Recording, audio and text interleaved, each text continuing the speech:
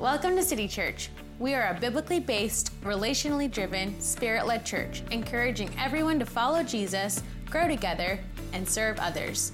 We're excited to share this sermon with you today, and you can always find out more about us online at citychurchseville.com. City Church is a biblically based, relationally driven, spirit-led church. We're going to take a look at biblically based this morning. We are a biblically based, relationally driven, spirit-led church calling people to follow Jesus, grow together, and to serve others. This year, as we're taking a look at the kingdom of God, our focus is on life in the spirit, and we have been beginning the year utilizing spiritual disciplines to help us walk with God well. The book that we have used, and we gave out hundreds of copies of this, is Richard Foster's book, Celebration of Discipline.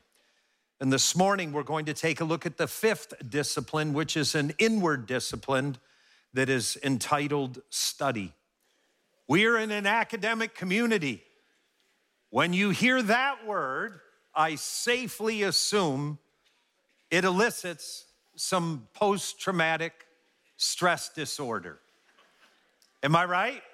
How many of you all-nighters in the dorm wondering why you played video games instead of studying all week and you have an exam that you're facing? Look, I'm clearly aware that study just elicits these sideways emotions. I'm keenly aware of that. But here's what we know. Biblically speaking, study is presented to us as a spiritual discipline. It's something that we're called to do as people of the kingdom. Now, when I knew this sermon was going to be on study, there's like an ocean in the Bible that's available. So what I did was I very prayerfully began to look at how I study Scripture. So I'm going to inflict that upon you. Now, where I wanted to begin is a very fascinating place. It's found where study is brought to us the first time in Scripture. It's found in the book of Deuteronomy, chapter 11, verses 18 and 19. The context for this verse is the children of Israel have now been released from captivity. They have gone through the sea. They are on the other side, and they are now beginning to be tried and tested by God with their faithfulness towards him. And Moses brings to them the first 5 books of the Bible. Deuteronomy is one of those books. And in it, here's what the text says, where God speaks to his people. Fix these words of mine in your hearts and where? Minds. So in other words, Scripture isn't just about the head. It's also the heart. Tie them as symbols on your hands and bind them to your forehead. Just tap your forehead. If you are able to do that, that means you have a brain behind your forehead. Teach them to your children, talking about them when you sit at home and when you walk along the road, when you lie down and when you get up. In other words, Scripture isn't just for being alone with a candle over the Bible, taking notes. The idea is from the very beginning that biblical reality is for everywhere in life. Walking along the road, hanging out with friends, all of that. But what's interesting to note, this original announcement of the studying of Scripture begins with the command to tie them as symbols on your arm and your forehead. Well, when I was in Israel, I took some photographs to exemplify how some people have walked this out. This is what is known as the Western Wall. Some of you would have heard it called the Wailing Wall. That's actually a little bit derogatory, just so you know. This is the Western Wall, and above that is the Temple Mount in Israel. This is in Jerusalem. Now, the next photograph is the same setting, but focused in. What you will notice at the Western Wall is you will see all of these Jewish men, and you can see that there are desks with scriptures, and they are studying at the Western Wall. Zoom in a little more. Next picture. What you see here is these Orthodox Jewish people who literally took the scripture literally. And you will notice that this man in front of you has what on his forehead? It's called a phylactery. It's a box, and in it is the Shema, the Hear, O Israel, the Lord our God is one, which is just quotes from Scripture. And in that box would be other select Bible verses from the book of Deuteronomy. So here in the text, we read in Deuteronomy, put the Scripture where? On your forehead. Also, where else did it say? On the arm. See the Orthodox Jewish man off of his right shoulder? Do you see the leather strap around his arm? Literally attached to that strap is another phylactery that has more Bible verses in it. And so what you find is these Jewish men, and by the way, in some Jewish sects, women do it as well. It's predominantly just Jewish men. But if you were to go to the Western Wall, you will see people studying Scripture where they have wrapped it around their right arm, which is the sign of strength, and they have literally tied it to their forehead. In other words, their goal is that everything that they do, everything they think will be filtered through Scripture. So everything they think and then everything they do. Your right arm is the sign of your strength in the Bible. And so that's what you will see among these Orthodox Jewish men. What's fascinating to note, almost all biblical historians believe that this was being practiced prior to the time of Jesus. So Jesus himself would have seen Jewish men that did this, where the word of God was tied to their forehead. The word of God was tied to their arm. Now, always remember this, though. You can have scripture in your head, tied to your forehead, tied to your right arm, but where does it need to settle? What did Deuteronomy tell us? In your heart. And biblically speaking, the heart is the center of who you are. Should end up in the heart. Now, with that said, what I want us to do now is just think about study. These men take study very, very seriously. Now, think about study. Study, by and large, in an academic community is the following. It's where there is a topic that you study. Maybe you're studying at UVA social work, maybe prepping for law, maybe you're math. I don't know how people get a degree in math. How many of you don't get math at all?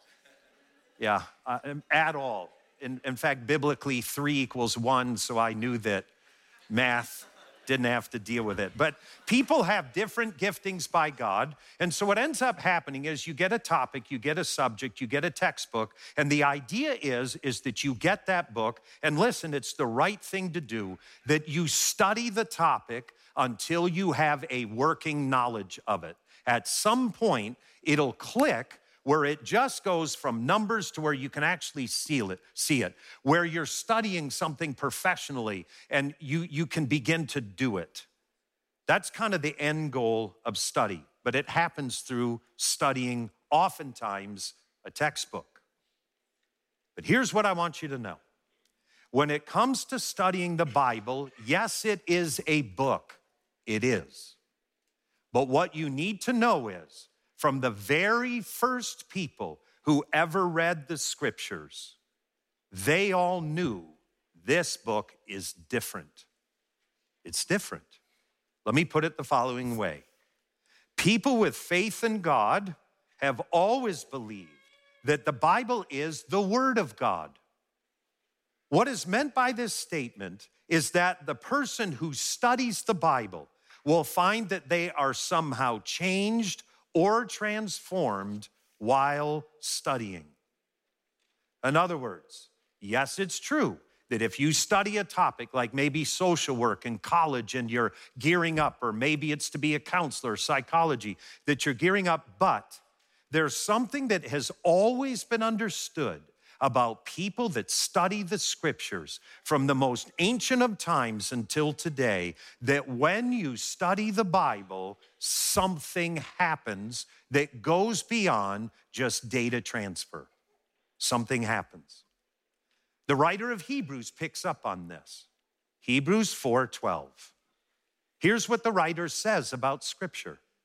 For the word of God is alive and active, sharper than any double-edged sword. It penetrates even to the dividing of soul and spirit, joints and marrow. It judges the thoughts and the attitudes of the heart. In other words, Scripture has a way of burrowing into the soul, opening it up and revealing the truth about us. Some of you may be sitting here thinking that's exactly why I don't want to read the Bible. I would say you will never be healthy unless you do. There's something about Scripture that when you read it, it goes to work on you. It does something powerful inside of your heart. Now, what's interesting to note is Jesus has a lot to say about the study of Scripture. In John chapter 5, verses 39 through 40, here's what Jesus said to those men that we saw by the Western Wall, the men that dressed like that, looked like that were studying Scripture. Here's what he said to them. You study the Scriptures diligently because you think in them you have eternal life. These are the very Scriptures that testify, Jesus says, about him. He said, but they testify about me, and yet you refuse to come to me to have life. In other words, it's possible to study the Bible and never find life. It's possible to approach it academically and even be able to master it and never find life. The best way to explain this is as follows. In the study of theology, it's called pointing something out to a dog. Now just follow this. Here's what is meant by that. We have a blue tick coonhound. Her name is Banks, and she smells awful almost all the time. She's just nasty. I don't know why I shared that other than that's true. Now, here's the thing about Banks. Banks is a blue tick coonhound. I have dear friends of mine. They have a farm, and I can take Banks to walk on their farm pretty much anytime. Just shoot a text, take her over there. So I'll take her out to this farm in Ivy, and I'll walk her, and I'll be walking through a field. Hound dogs always have their nose to the ground, right? So her nose is down, and I'll see a herd of deer moving across the ridge, and I'll go, Banks, look over there. Banks, look over there. And what does Banks watch? My finger. So I'm going, over there.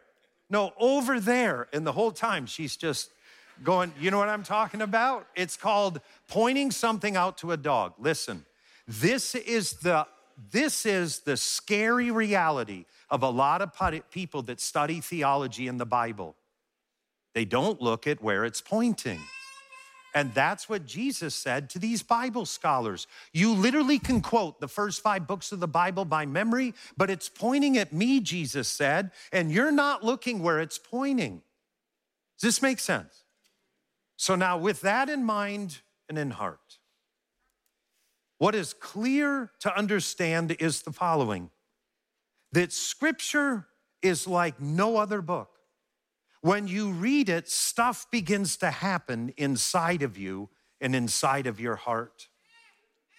Now, one of the things that I'm well aware of, and my plan this morning is to kind of just open up the whole cupboard on how I study Scripture and inflict you with it. Now, with that said, one thing that I know as a pastor is that when this sermon is over, and this has been studied, I want you to know the following. People retain the following way. If I preach this sermon and you go tell it to someone else, you will retain 90% of it. If immediately after this sermon you go and act on it, you will retain about 75% of it. If you take this sermon and you discuss it with someone else, you will retain about 50% of it. The other thing is if you watch someone else walk it out, you'll retain about 30% of it. If when someone is talking to you, you can kind of watch them tell you, you'll retain 20% of it. If you read something, you'll retain about 10% of it. And then like your average sermon, a lecture, you will retain 5%. That's depressing. What I know is I have spent all week prepping for this, and you will retain a grand total of 5% of it. And yes, it's true. There have actually been clergy people who have quit because they spend all week working on a sermon, and on Tuesday they'll see a parishioner and they will say to them, "What did you think of my sermon?" And the person can remember zero of it. Absolute zero.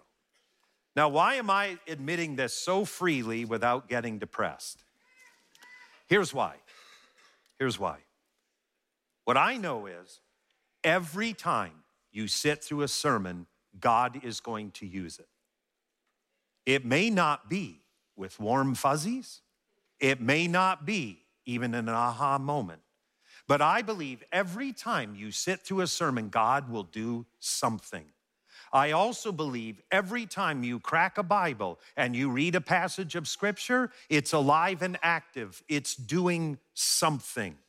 I believe every time you sit around and discuss Scripture at a table group or a life group with other people, something is happening. And it's much greater than studying a textbook on calculus. There's something that happens every single time we open up the Scriptures. Now, the last sermon I preached was on fasting. I thought that sermon, although like most, was about a B- that I preach. Shockingly, I got feedback on it. First of all, right after I preached the sermon, a friend of mine here at City, we'll call her Michelle because that's her name. Michelle came up to me and she said, "Hey, Pete, this is the best book I've ever read on fasting." She's a very mature believer. And so she showed me this book, this cover. Well, it'll come up eventually. There it is, God's Chosen Fast. She's 100% right. I had never read the book. She showed it to me after the sermon. I went back and I bought this book, little book, simple to read, and I read it on fasting. She's right. Best book on fasting. In other words, her study affected my study. We talked about it. Then later in the week, I get a text from a friend. Actually, it was almost a week and a half later. I get a text from a friend of mine here at City. We'll call him George because that's his name. George texted me. And in the text, he said, "Pete, for the past almost 2 weeks, I've been studying fasting on my own." He said, "I'm going to start fasting because I heard your sermon and I've actually gone out and studied it for myself." And he said, "Now I'm at the point where I really understand it." Look, that's the point of a sermon. A sermon's never going to answer every question you have. It's not going to fill in all the information you need. But hopefully, once out of 52 weeks out of the year, you'll hear a message, you'll be prompted to go and really study it for yourself. And that's what George did. And he also, in the text, said, "Also, Pete, I'm well aware that Jesus said about fasting that if you fast, and then you go tell someone, you lose your reward." But he said the following: "The reason why I'm telling you is because I know you think I never listen to your sermons. So I'm just letting you know I actually do listen." And I got his point. Not only that, after George's text, within a day or two, I bumped into a friend of mine, Joe, from City. We'll call him Joe because that's his name. And we were at an athletic event. And while we were there, he came over to me and he said, "You know, Pete, that sermon you preached on fasting," he said, "it has had a huge effect." He said, "Normally I take about a half a page of notes. On that one, I took 3 pages. And it's had here's the thing. Sermons are great. But sermons are supposed to just kind of get you moving down the path. My hope and prayer is that you would pick up on one or two sermons and that you'd begin to study for yourself, which is why you have this next to you. There's a half sheet of paper, and what I would like for you to do is pick it up. Real quick, if you would go ahead and grab it and pick it up for me. What you have in your hand, when I stepped into ministry 36 years ago, what you have on this slip of paper literally involved probably 100 volumes of Bible study texts that I had in my personal library. No joke, about 100 volumes. Now you can get and download these 4 things, and it has all the information stored in your smartphone. Literally true. When I began in ministry 36 years ago, I would sit down at a desk. I would have my Strong's Concordance, which is Greek and Hebrew. Behind me would be a wall of commentaries. Next to that would be cultural commentaries. Next to that, now all of it literally can be on your smartphone. So let me go through these quickly. Again, this is literally how I study Scripture. On the far left, it says Bible Hub. What is that? That's a Greek and Hebrew online free place where you can go to their website. You could put, let's say you're struggling with being anxious. What you could do is just put the word anxious in there and it'll bring down every verse that anxiety is found in. Then what you can do is click on a verse, and if you click on it and you go to what's called interlinear, there's tabs there. If you go onto the interlinear tab, it'll have the English up top and then the Greek right below it. And every word, if you click on it, it will show you everywhere in the Bible that word's used. And so literally with a click of a finger, what used to take me hours, you can do in 3 to 5 minutes, literally. The next app that's available is called the Bible app. That's the YouVersion Bible app. The one to the left is for Google. The other one to the right is for iPhone.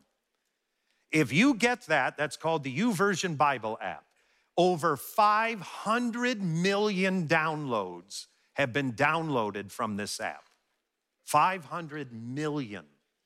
They have this Bible in so many languages and so many versions. There's so many devotionals, so many Bible studies.